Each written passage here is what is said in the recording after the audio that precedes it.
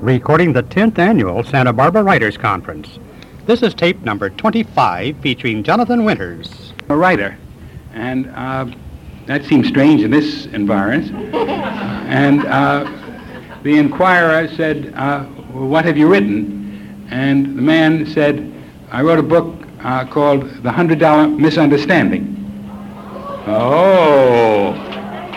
If you remember, those of you who read it avidly like I did, he is the one who popularized the phrase, she it.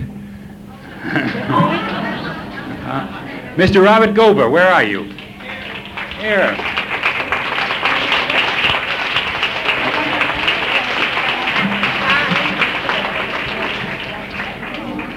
All right, I'll just talk. I won't talk as loudly, Mary. Welcome, Mr. Gober, and we're sorry that we didn't know you before. We would have had you up here instead of me. There's no point in spending a lot of time introducing other people. You've met everyone. We've all met everyone. And we're coming down the home stretch. Tomorrow morning is the wrap-up. As I told you today, we will begin here sometime between 9 and no later than 9:15, and we plan to get you out of here hopefully within an hour. We have some things to read, some prizes to give out, and a final benediction which will send you on the road. Our speaker tonight,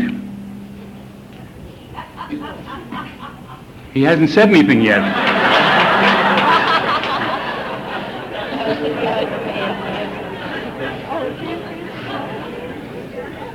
Our speaker tonight is a rather new blessing to Santa Barbara. He came here 2 years ago. He was at the conference last year and again this year. Those of you who have seen him around know that he has attended almost every function. He's attended the panel discussions. He's been in and out of the workshops.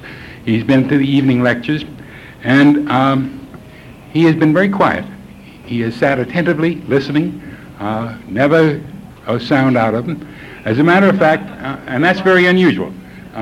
As a matter of fact, on Tuesday when we had the screenwriting panel here, and we had, the platform full of people, and I moderated it, and I was rather, in my humble way, pleased with what had happened.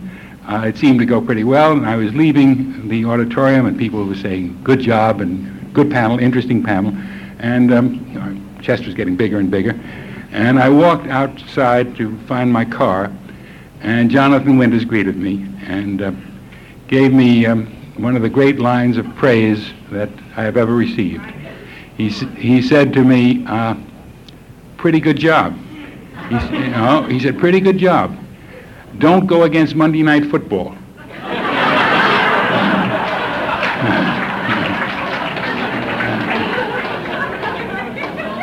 That, I want to tell you, that was one of the great deflators. So, those of us who have watched Jonathan's progress through Santa Barbara know that he will give a 15-minute routine at Vaughn's checkout counter. He will do 20 minutes in a parking lot somewhere. Those of you who have seen him here know that after the functions, there is always a small group of 8 to 50 people standing around. You think there's been an accident, and you look, and there's been no accident. It's just Jonathan. He is a poet. He's a painter. He's a writer. He's a philosopher. He's the philosopher of the parking lot. And he's a great gentleman. And I'd like to bring him on now with no further introduction, because of all the people here, he needs none. Jonathan Winters.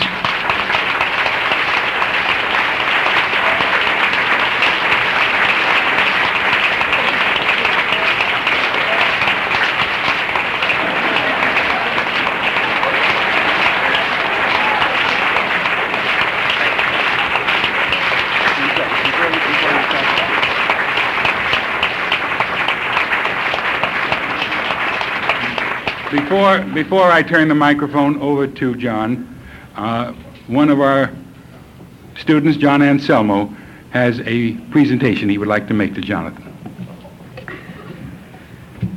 Jonathan, have you ever gone to a cocktail party and saw some comedian wearing an old lampshade? Mm-hmm. And last Monday morning we asked you, what would you do with an old lampshade? Do you remember what you replied? No, I don't. I think you said...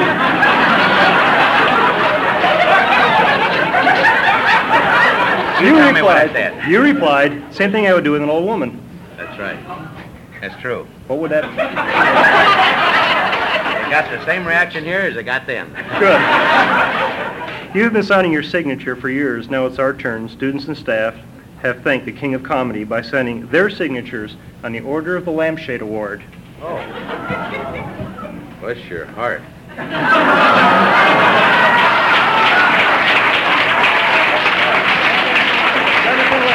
Thank you.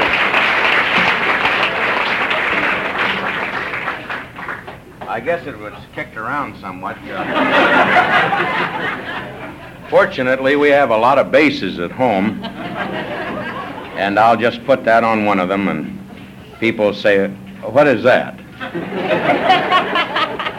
And I'll just say, "Take a guess," and then they'll do this, or they'll go, "Oh God." I'll put that over. I want to thank all the signature people that did that. Bless your hearts. That takes a lot of time and effort. And I think there's an old cliche, it's the thought that counts. But before I forget it, which I won't forget, incidentally, should this microphone go off, that could be in my favor. And you'd say, I can't hear. A lot of people can't, and it's a blessing. The terrible thing is the woman in the left-hand part of the screen does that. But at any rate, I want to thank Barnaby Conrad, Mr. Conrad. He is an older man, and not much older, just a couple of years. And I certainly want to thank his young wife. I want to thank Mary. Both of them have done a fantastic job, really.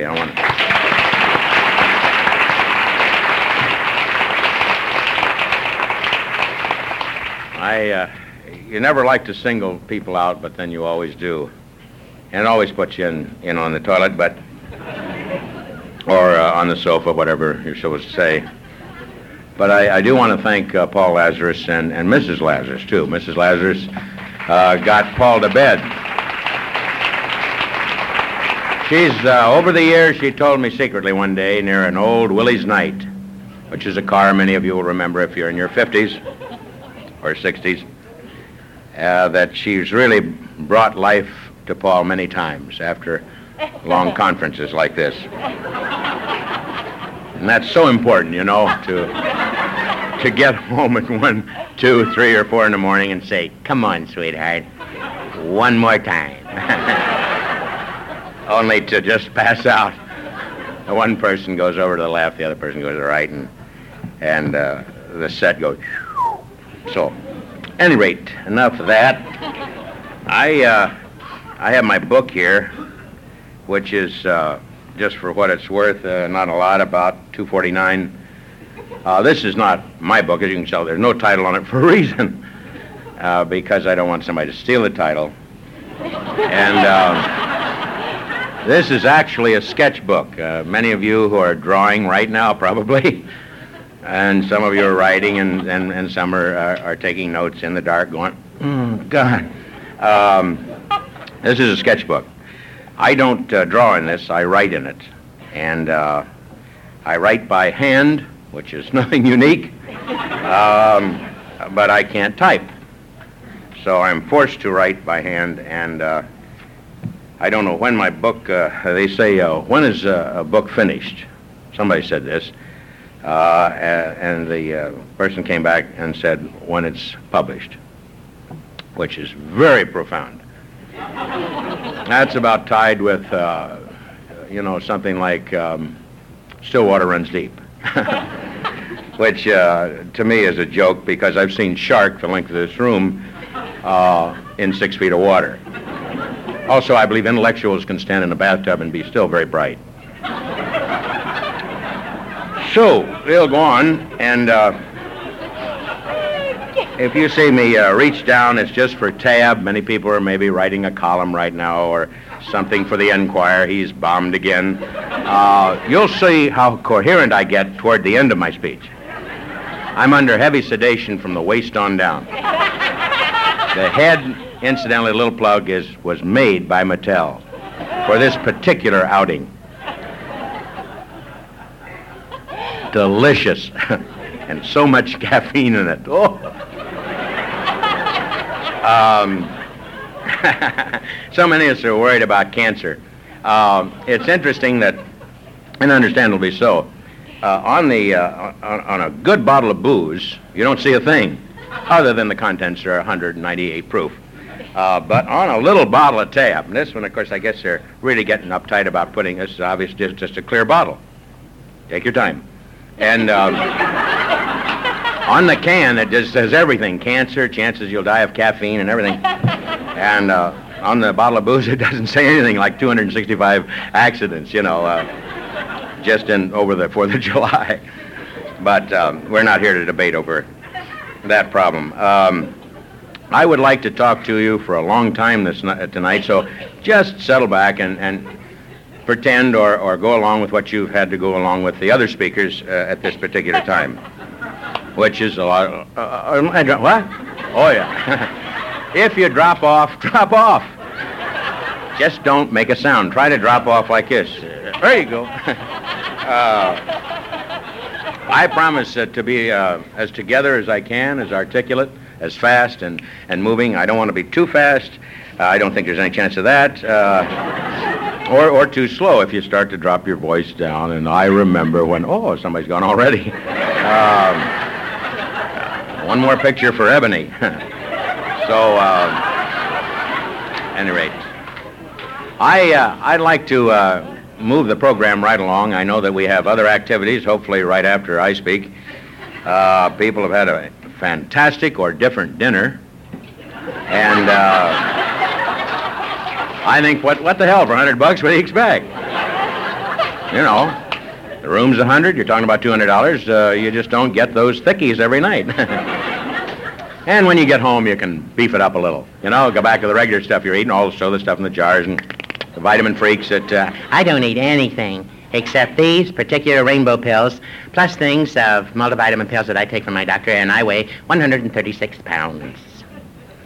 Which is a good weight. And stay at that weight, and you'll probably die at that weight.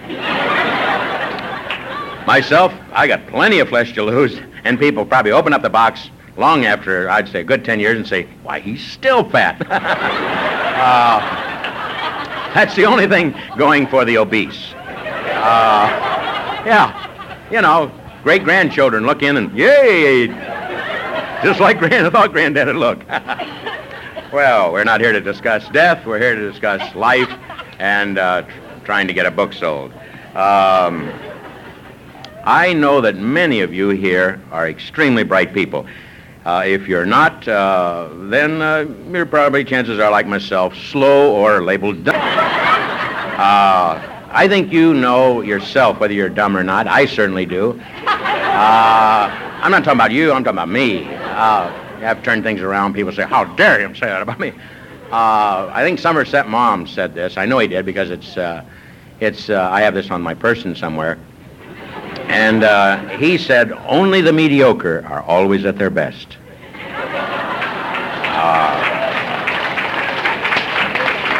So there are a lot of mediocre folks around, and that's part of it. Myself, I have no long story to tell you. I wish that I could lie to you, and really, and I will throughout my speech from time to time. Lies are good. A good lie is a good lie. A piece of bad truth is terrible. You can put that down for me. I think that fantasies are fun. I call on my fantasies constantly. They, being an only child, I had nothing to play with. Tragic. Everything was put away. And I didn't have the key or lock or anything, and Mother said, I'll learn to love you when you're 40, and then you can play with them. So I started out with problems. And I broke into toy stores and took toys and played with them. And I have those toys today. And years ago, they were worth 25 cents, and now they're $600 a piece. It pays to steal if you can get away with it. Crime does pay. What a terrible thing to say. But it's true. Just don't steal. Just don't steal a lot. Don't steal often. Steal now and then. And you'll find yourself not labeled to be an out-and-out thief. In other words, when you visit a home, take a little thing home with you. Like a silver dollar. Silver's up, you know.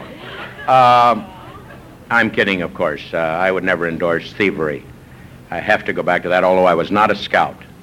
And I think the thing is the three fingers for this. It's also for a drink. But I guess the scouts drank. They must have, you know. Have a grizzly bear grab you. I think I drink.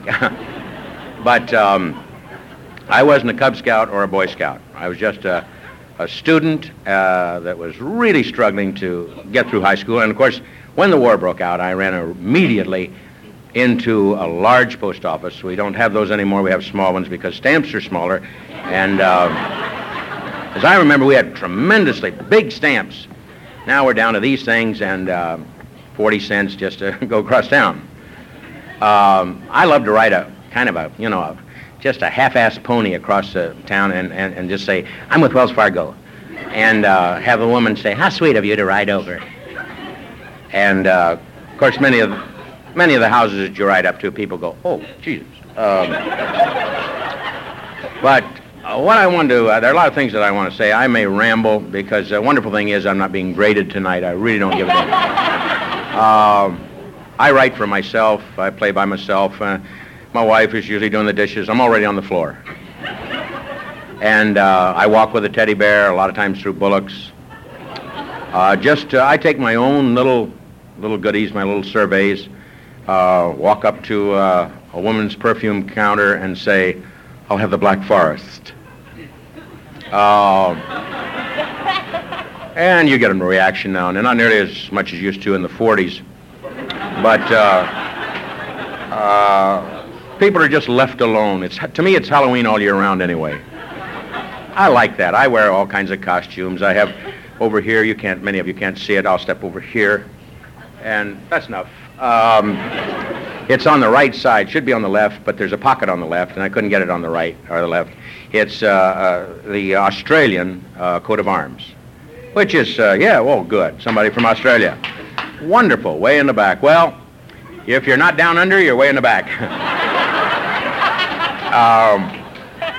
If you'd been at the Falklands, we'd have gone with you up front. But at any rate, we're very fortunate that the Falklands did take place. And it gives a chance to get something going. And that lady is a nice lady, dresses, I think, hey, upstairs, boy, it's all together, but a little bit of the J.C. Penney dress. Talking about Mrs. Thatcher, who speaks very well, I should say we got down there and get them.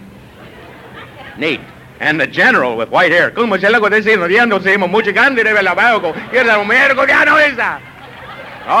the guys watching one TV said,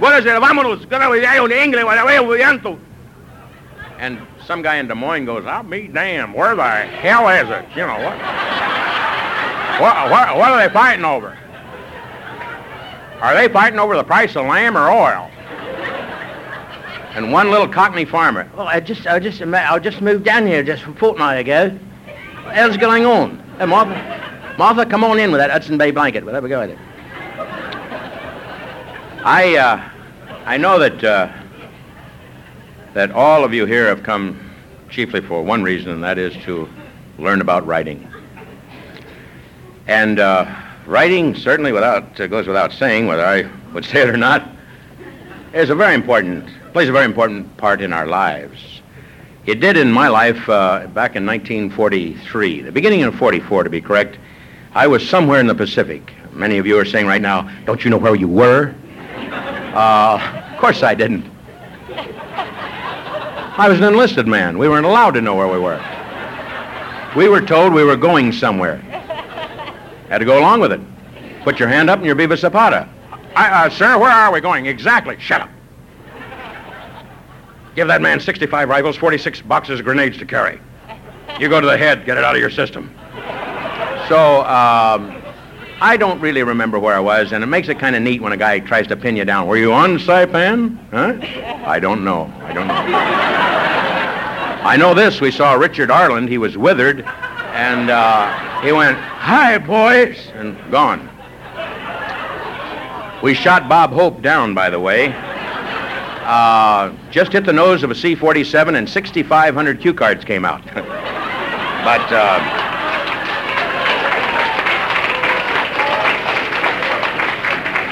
no, we didn't have any ladies. We didn't have any guys, any stars. I don't recall anybody but just ourselves, just standing there and looking and wondering and waiting for the war to go on. And because basically my outfit per se did not want to go home right away because we didn't want to go back to high school.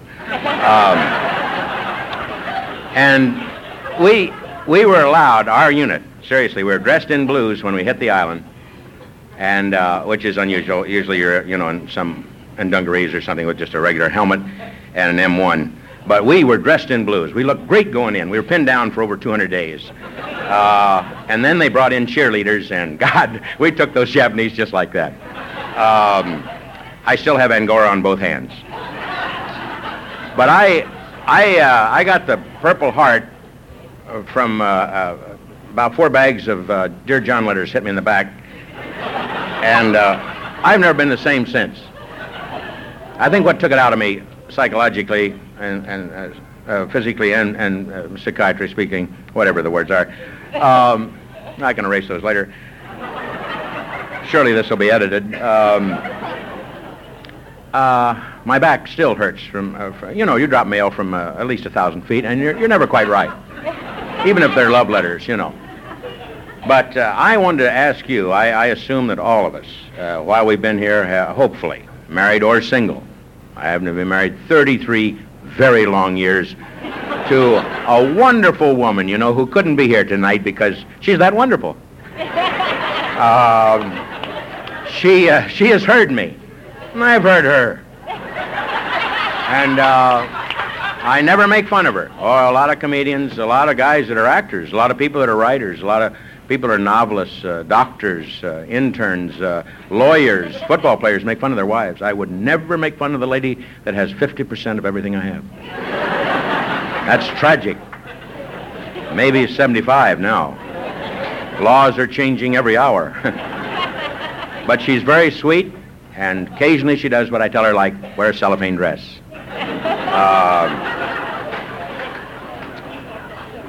I wonder how many of you have written to your loved ones who are either free or enclosed. People say to me, "How are you?" And I always say, "I'm out." And people will automatically say, "I don't understand." Well, you'd have to be in to appreciate that. It cuts it down, rather than explaining, "I was terrible, I was like this." But we didn't see Mr. Nicholson, I'll tell you that. And we didn't see an Indian. We saw huge people and a set with no screen. I'm rambling here, but at any rate, it's good it's healthy for me. I feel that many of us are, I would say all of us really are handicapped in one way or another. The person that says he's well, there's nothing the matter with me, always frightens me. Then I always say you should be always dressed in white, carrying a stick and walking just slightly upwards. And preferably wearing steel rims and picture of Gandhi. I hope you've had an opportunity to write home. Many of us don't call because we're cheap, or reverse the charges because we're frightened, or just forget. The pirate things they talk about, whatever those. I've never quite found out the pirate courses. I guess those are crash courses at 3 o'clock in the morning, and you really have 16 people in one little cottage, and it's, yes, what did you have there? I wrote some poetry, and I think that it's kind of neat. Good. Read it. And you read it, and, oh, Jesus. But I wonder how many of you, as articulate as you are, and I would hope, I would never assume, I would always hope, I would know somewhere deep inside me that you can definitely say something on a postcard.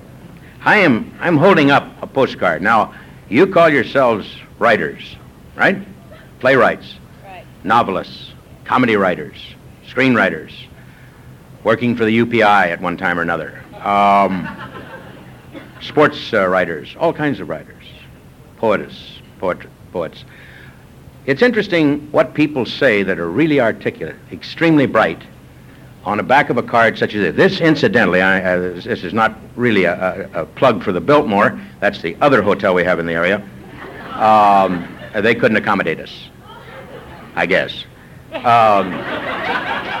That gets me off the hook, gang. At any rate, this is a picture, and any of those that would like a card similar to this, you can go over to the Biltmore tomorrow and get one. I'm sure they have over 50,000 of them left.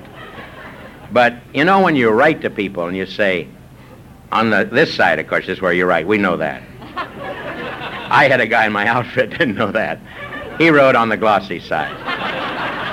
And he was a gunnery sergeant. That was another reason why I didn't ship over.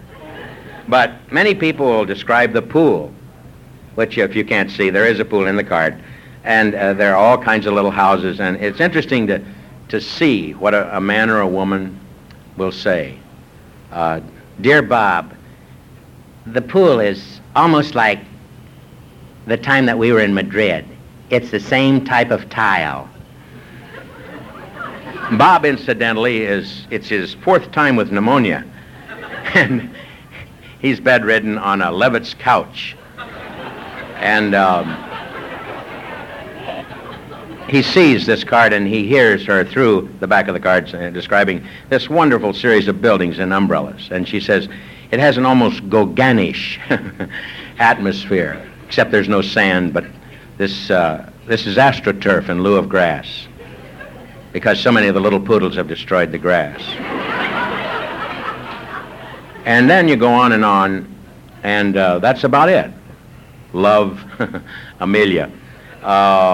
And then, of course, the address. It's always good to try to live in a small town anywhere in this country, like Wickett, Kansas, because that'll go right here. And also have a small name.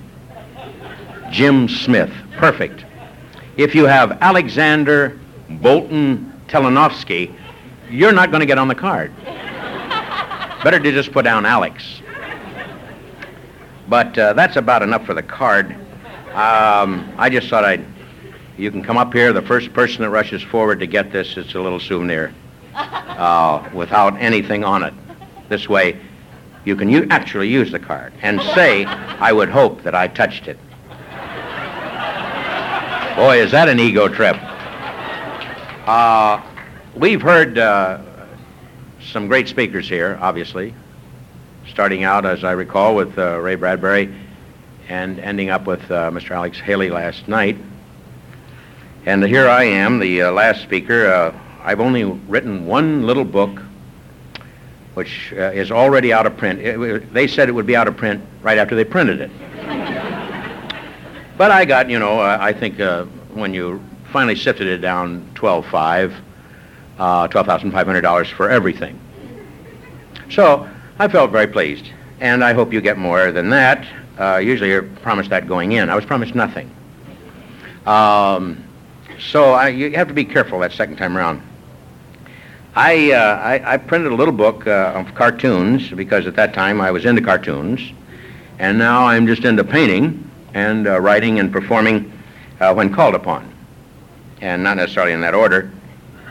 Many times I'll be called. I was called today by my agent to see just how I was in general. I told him I was standing in the shower with Duracells and a picture of Bob Conrad. And after our 27-year relationship, he really doesn't know whether I'm kidding or not. And that's it. I don't know whether he's kidding, but he still gets 10% of me. Oh, we've had some great speakers, and I'd like to introduce you quickly to what I consider four very different speakers. First of all, a great lady. And it's her very first book. It took her, as I see here, 54 years to write it. She's now 91 years old, and it's Miss Maud Frickert, and the title of her book is One More Time. Miss Frickert, would you come up, please? What's...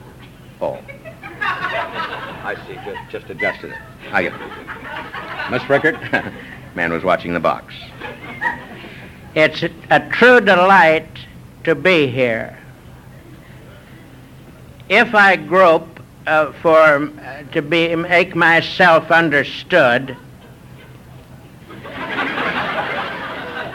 this is part of being old as your tongue darts in and out. But I'm 91, and I'm very proud of that and the fact that I have a tongue that darts in and out. I have been married 28 times. I loved every one of them. I didn't marry for sex. For those fiends out there that think that's all that happens, this is the main course, gang. From here on down, it's all side dishes. That's in my book one more time. True, dessert is dessert. But this is the main course. The first mister I married when I was 12 years old. It was a toy wedding. We were kidding. Not for long. He played soldier, I played nurse. We were in a tent like that, jockey. The other misters were people that were in construction. I always tried to marry for the man's build, because I knew toward the end that I'd be falling down a lot. I could name them one after another, but they were all outstanding. Every one of them had a sense of humor. I buried every one of them myself. When I was bored, I buried them. Now, if my head shakes, that's not palsy of the head. I don't know what it is. But it isn't palsy of the head. I think it's being married 28 times. I think everything gets a little loose, don't you, gang? How about trying 2 years? Jesus. I was married, incidentally, at Niagara Falls. I was married out in the Dakotas, or wherever the 4 faces or 5 of the presidents are. Up there at Mount Rushmore. You have power failures, too. It just isn't the tongue and the head, it's everything.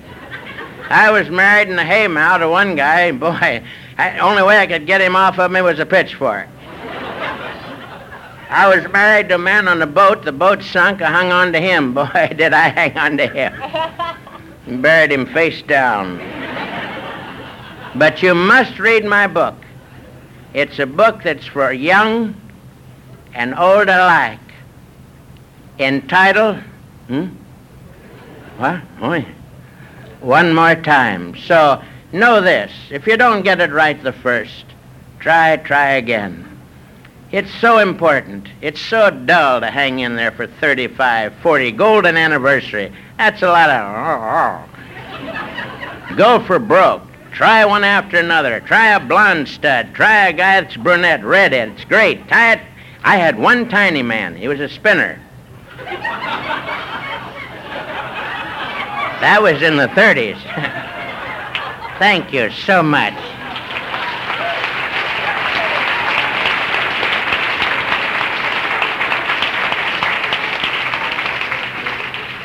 One of the great mystery writers of our time, Sir Henry Bizencourt, and his book, The Man Behind the Green Bush. Sir Henry, it's a joy to have you here, and I know you're from England. I assume you're from England. Perhaps I shouldn't assume anything. We always do, but you certainly talk like you're from England. Would you tell us about The Man Behind the Green Bush? Yes. I've written, to my knowledge, basically for those in England. I had no intention, until well into my life, to write for the world. But growing up, I decided I'd write only for the British, which is very selfish.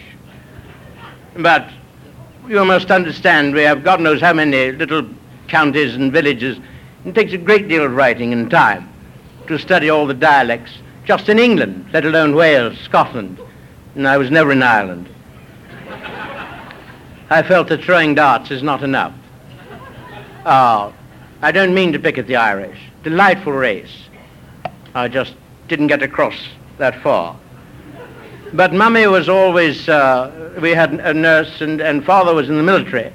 He was in Egypt, and if he wasn't in Egypt, like most British military, he was, of course, in India.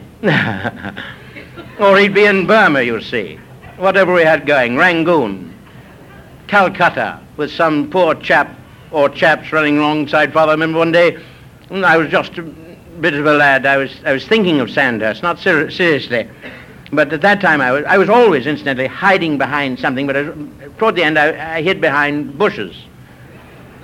And I hid behind Mummy, I hid behind Sabuba, and Sabuba was a tremendous, frighteningly tall girl. Well, he was Indian, one of the tall ones. I don't remember the Sikh. Yes, he was a Sikh. Yes.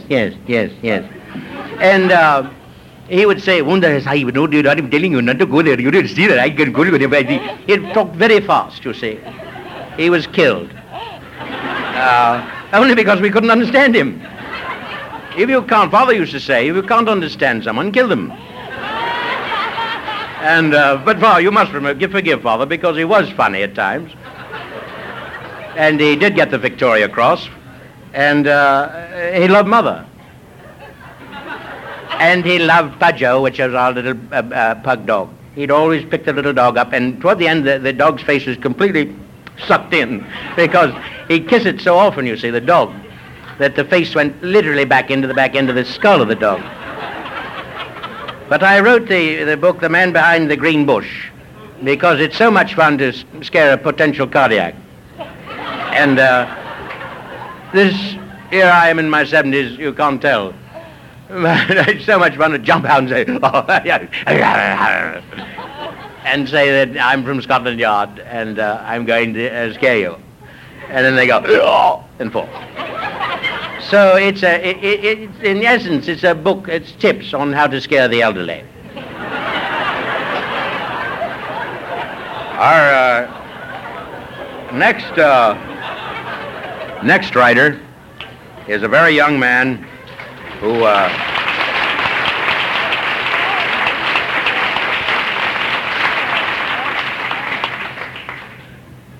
this is a very young man who has just had his first children's book published, and he's 10 years old. His name is Chester Honeyhugger, and it's called The Day the Bully Went Away.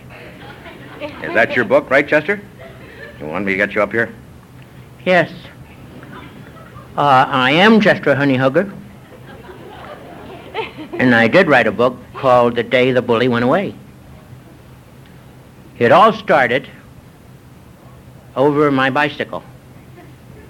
Every boy and most girls, at one stage or another, now adults are really taking over the paths, but most kids at around 8 or 10 get a bicycle. My first bicycle had 3 wheels, until Bob Pettigrew came up to me and he said, "I think you only need 2 wheels." It's unusual for a child at my particular age and time in life. I was 8, he was every bit of 9, but he was 6'7". Today he's with Ringling Brothers, and I'm glad. People stare at him. He was cruel. He took the wheel off the back of my bike. He ate the second wheel, and I used the front wheel as a unicycle, which got me to school. He took my football. He took my marbles, not these. He took my real marbles. He took 2 of my steelies. He dragged my sister for 13 blocks. I would have done that. He beat up on my brother. It was easy. He really scotch-taped my dog to a tree.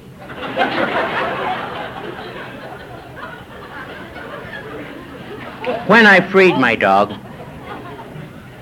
killed him.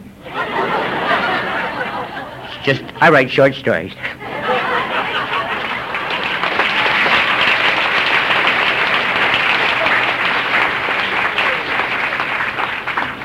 The last author is a novelist who's been around for a long, long time. Was a part-time ghostwriter for Hemingway, Huxley, Robert Ruark, not to mention Pearl Buck. Wesley Bittentile, and his latest fantastic novel, which has been #2 for the past 8 weeks. Incredible. Love on the North Face. Wesley? I've always loved to write ever since I can remember. Of all the arts, to dabble in painting or to become a great artist must be something. To perform must be something. To be an actor or an actress or a singer or a train.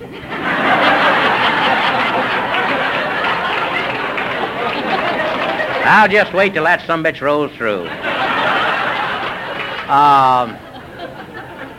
You know, it's hell to signal here in Montecito.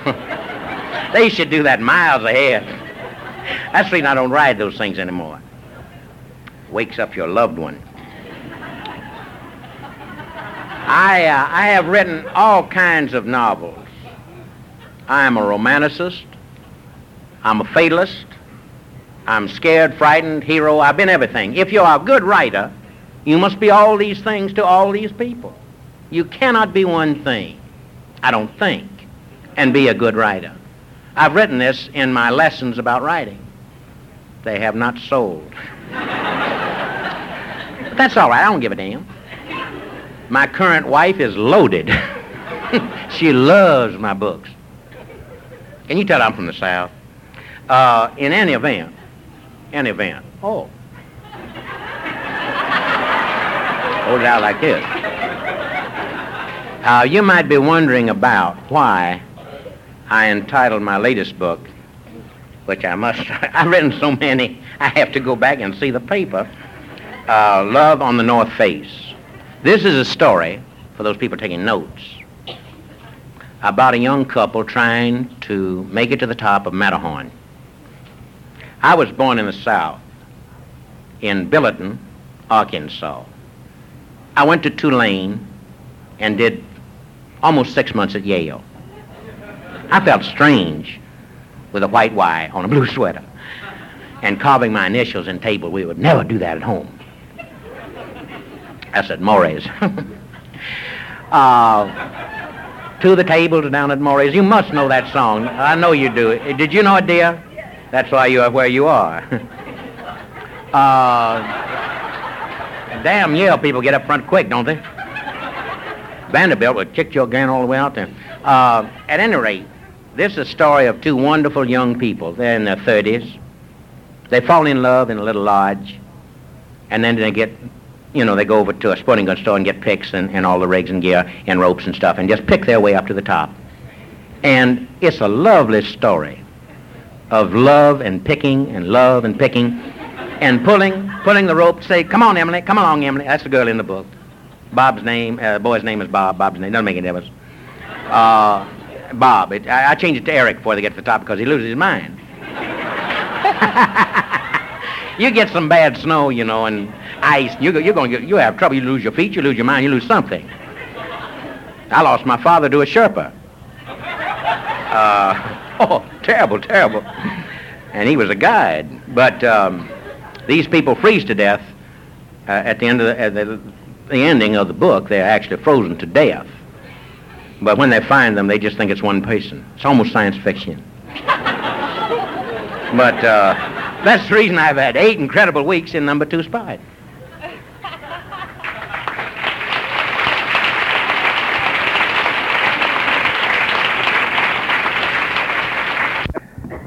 I wanted to read you something.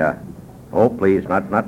It's not serious because people about this time of the evening say, "Oh God, I hope he doesn't get serious now." We don't need any of that. No, you won't have to worry about that. I've done what we call those heavy things before, and sometimes they pay off, and sometimes they don't. But I have been writing a book. Started writing it in 1975, and here it is, to my knowledge, 1982. I know that because my driver's license is coming up. How quick I am. The title of my book is still, I Couldn't Wait for Success, so I Went On Ahead Without It. And I don't know what's really going to happen with it. I was told by 5 publishers. They all know who they are, and we know who they are, so what the hell.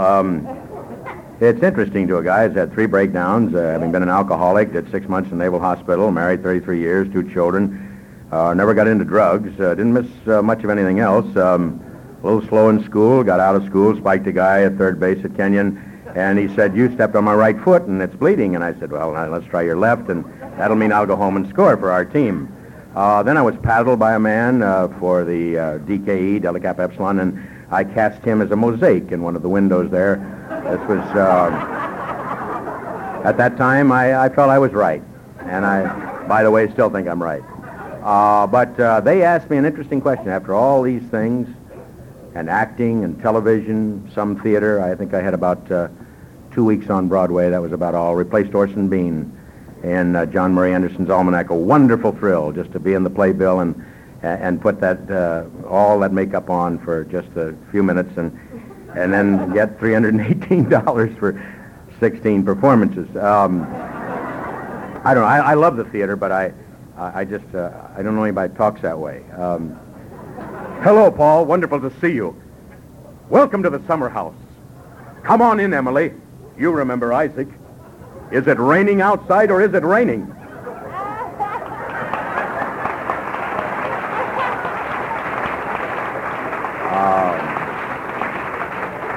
I salute the theater. It's just that I'm afraid to go at night. They just have it out there in the street. That's fine with me. I kid about Broadway. I really believe that I've come to know what discipline is all about and patience. I salute theater people for many reasons. I think the main reason, not just for the memorization of the lines, that can come easy after you get that play together. What is hard is keeping that electricity up, especially with drama.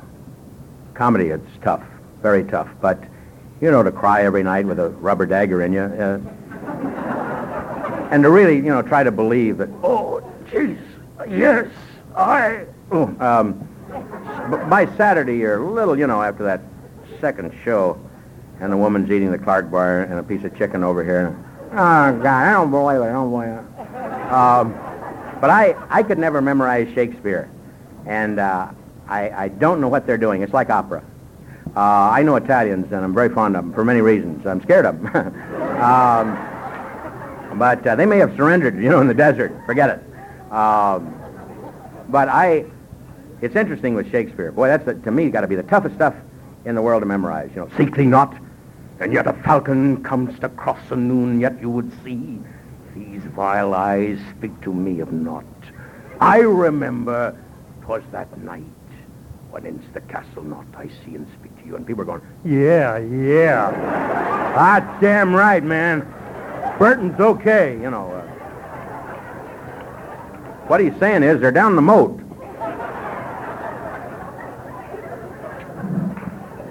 I don't know. I fail Latin, too. That's a dead language. You got to bring it up to date for me, gang. I love the costumes. I'd like to see the girl with a deep little V there. This is a little thing that I just put in my book fairly recently. January. That's fairly late. Whatever. It's called My Last Flight South. We ducks always look forward to flying south for the winter. I understand a lot of humans like to escape from the icy winds and heavy snows of the north, too. Like our friends, the great Canadian geese, we fly in a V shape. How high is anybody's guess. Rest assured that we always try to fly out of range of those hunters that bang away at us from their blinds.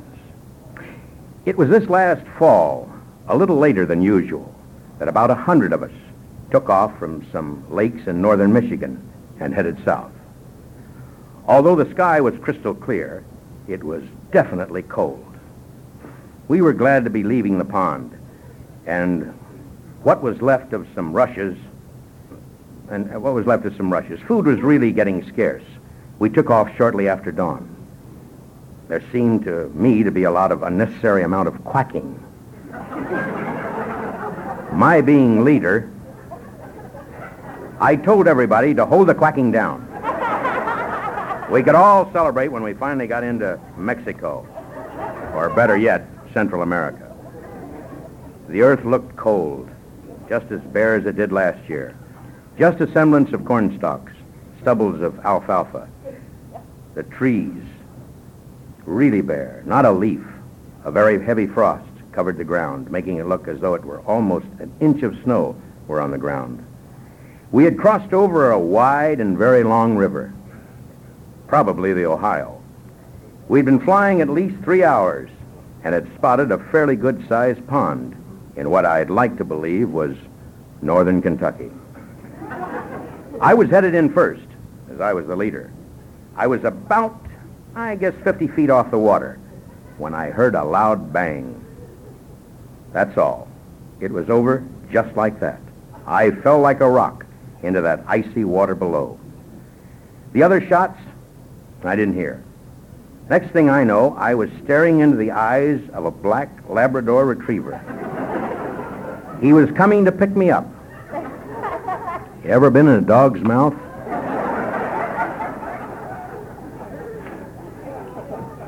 Interesting enough, they're rather gentle.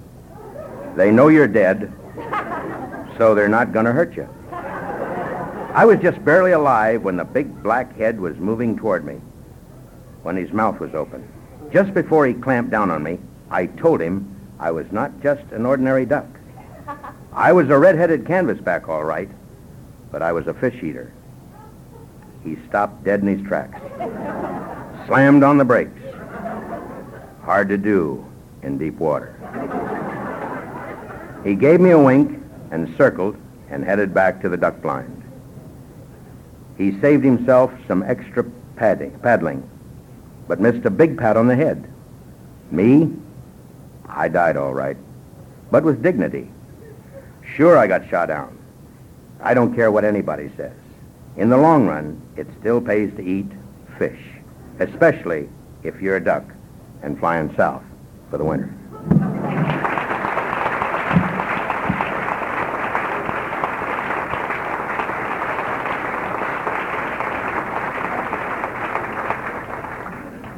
I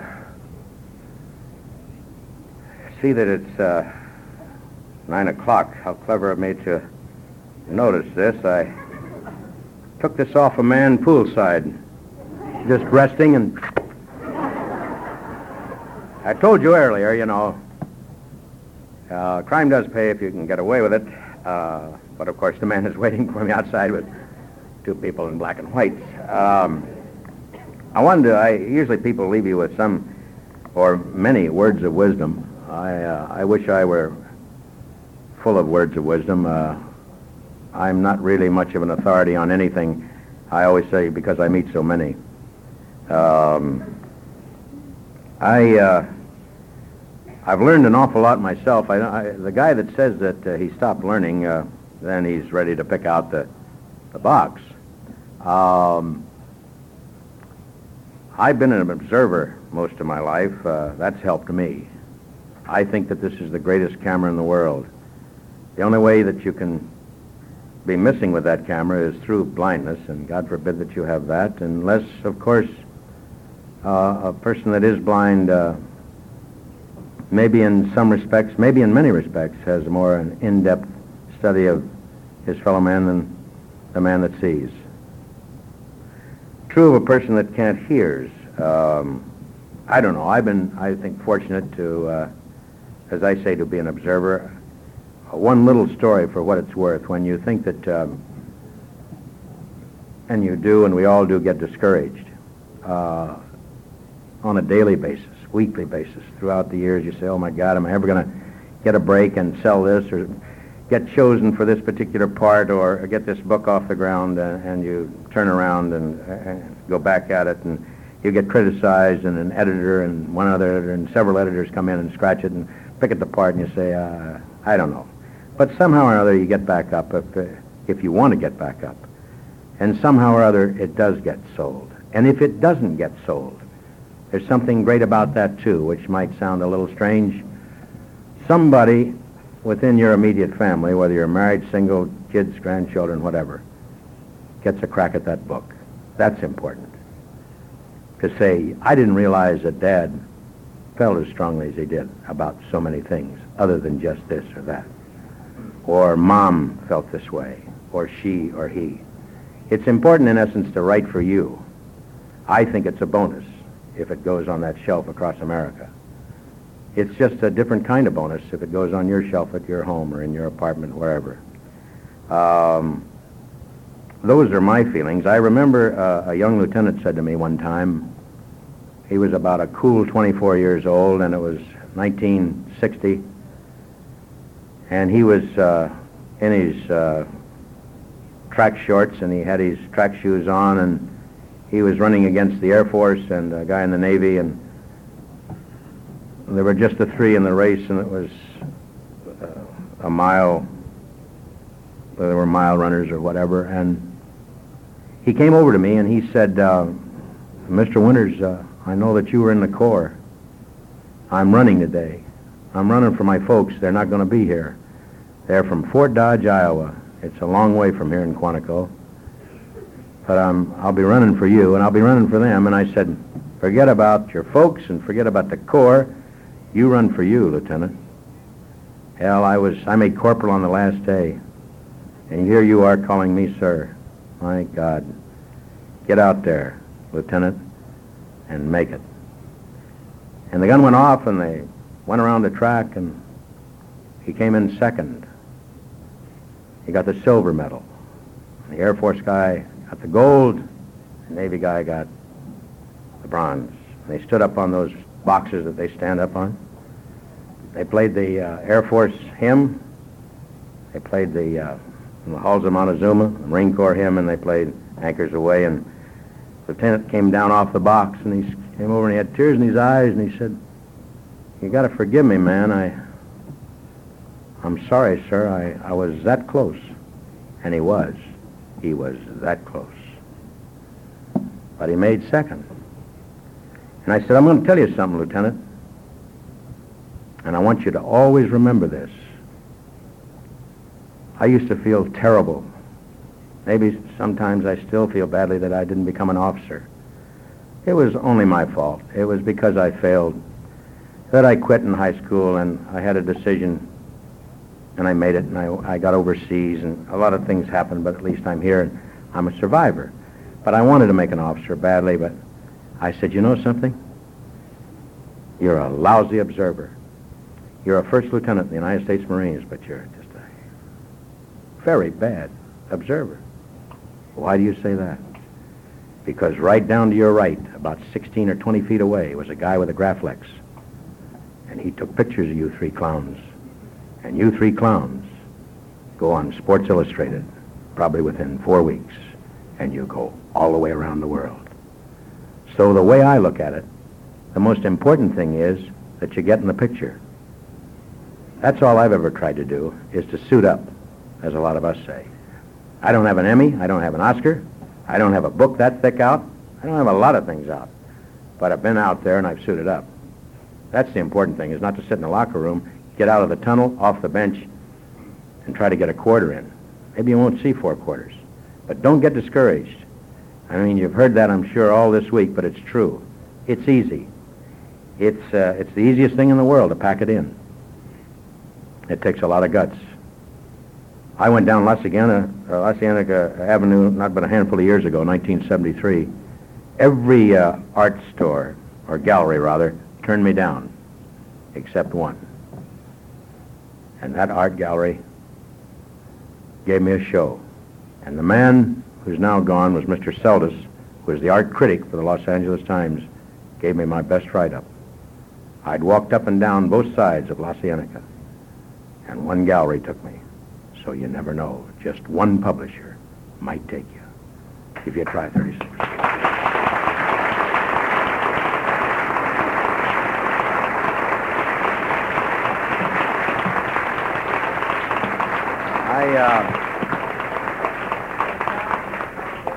Question from Bill Downey? How are you going to turn Bill Downey down? Sure, Bill.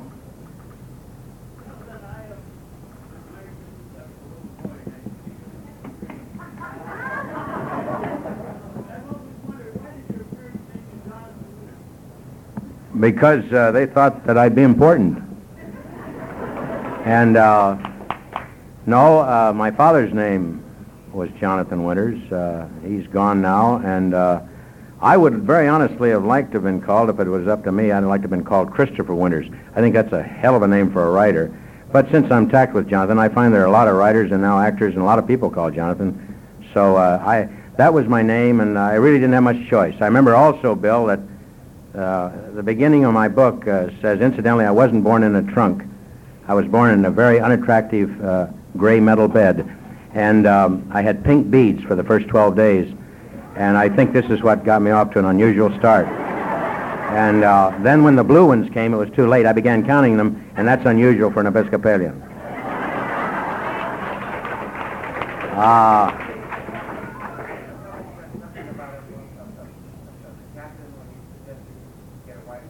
Oh. Yes, you do. Well, Mr. Conrad, bless your heart, I would like to go on and on, but my mother used to say, and she was very right. She was an unusual lady. I didn't see much of her for a long time, and but she taught me pretty much how to handle that imaginary colt. And when you come up against people, the standard line for most of us funny men, as you know, is say something funny. And I always say I would if I thought you'd get it. That sounds a little caustic and tough, but it's meant to be. You know, it's like, write me a poem now. I don't feel it. I don't want to. Write me a book. You don't say to a doctor, do a little something. I'll show you. Want to remove this? It's sebaceous. But, no, I learned a great deal from my mother. The biggest thing I ever learned was she was an actress. She was on radio. And my father was an investment broker. I don't know what to say what that means. I think he studied secretly under Hausman.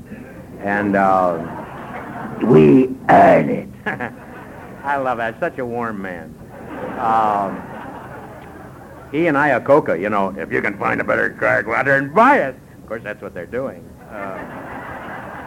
But I really, you know, my mother said, just know when to get your butt off the funny dais. And all I can say in closing, it's been a great week for me, and I live up here temporarily because the vegetables and the meat are incredibly expensive.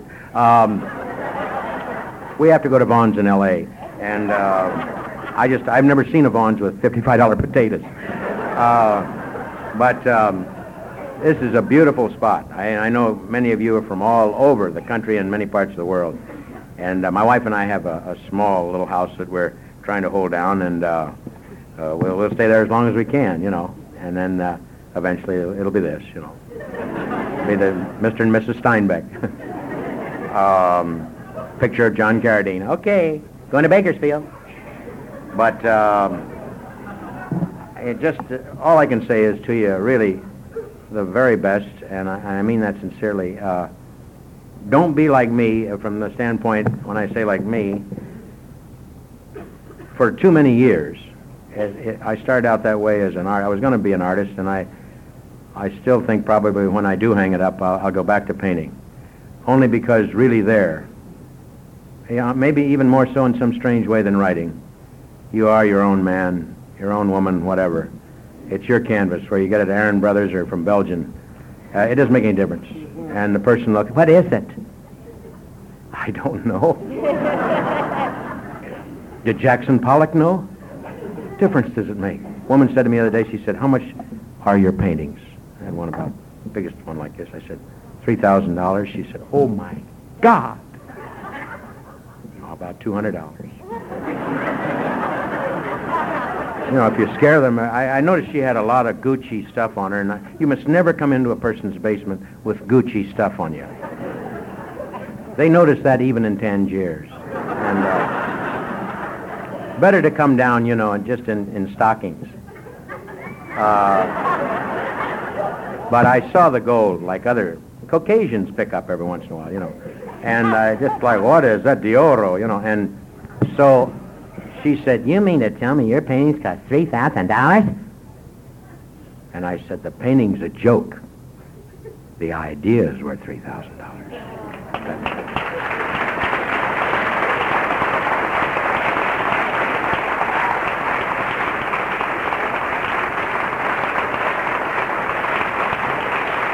See you at 9 o'clock tomorrow.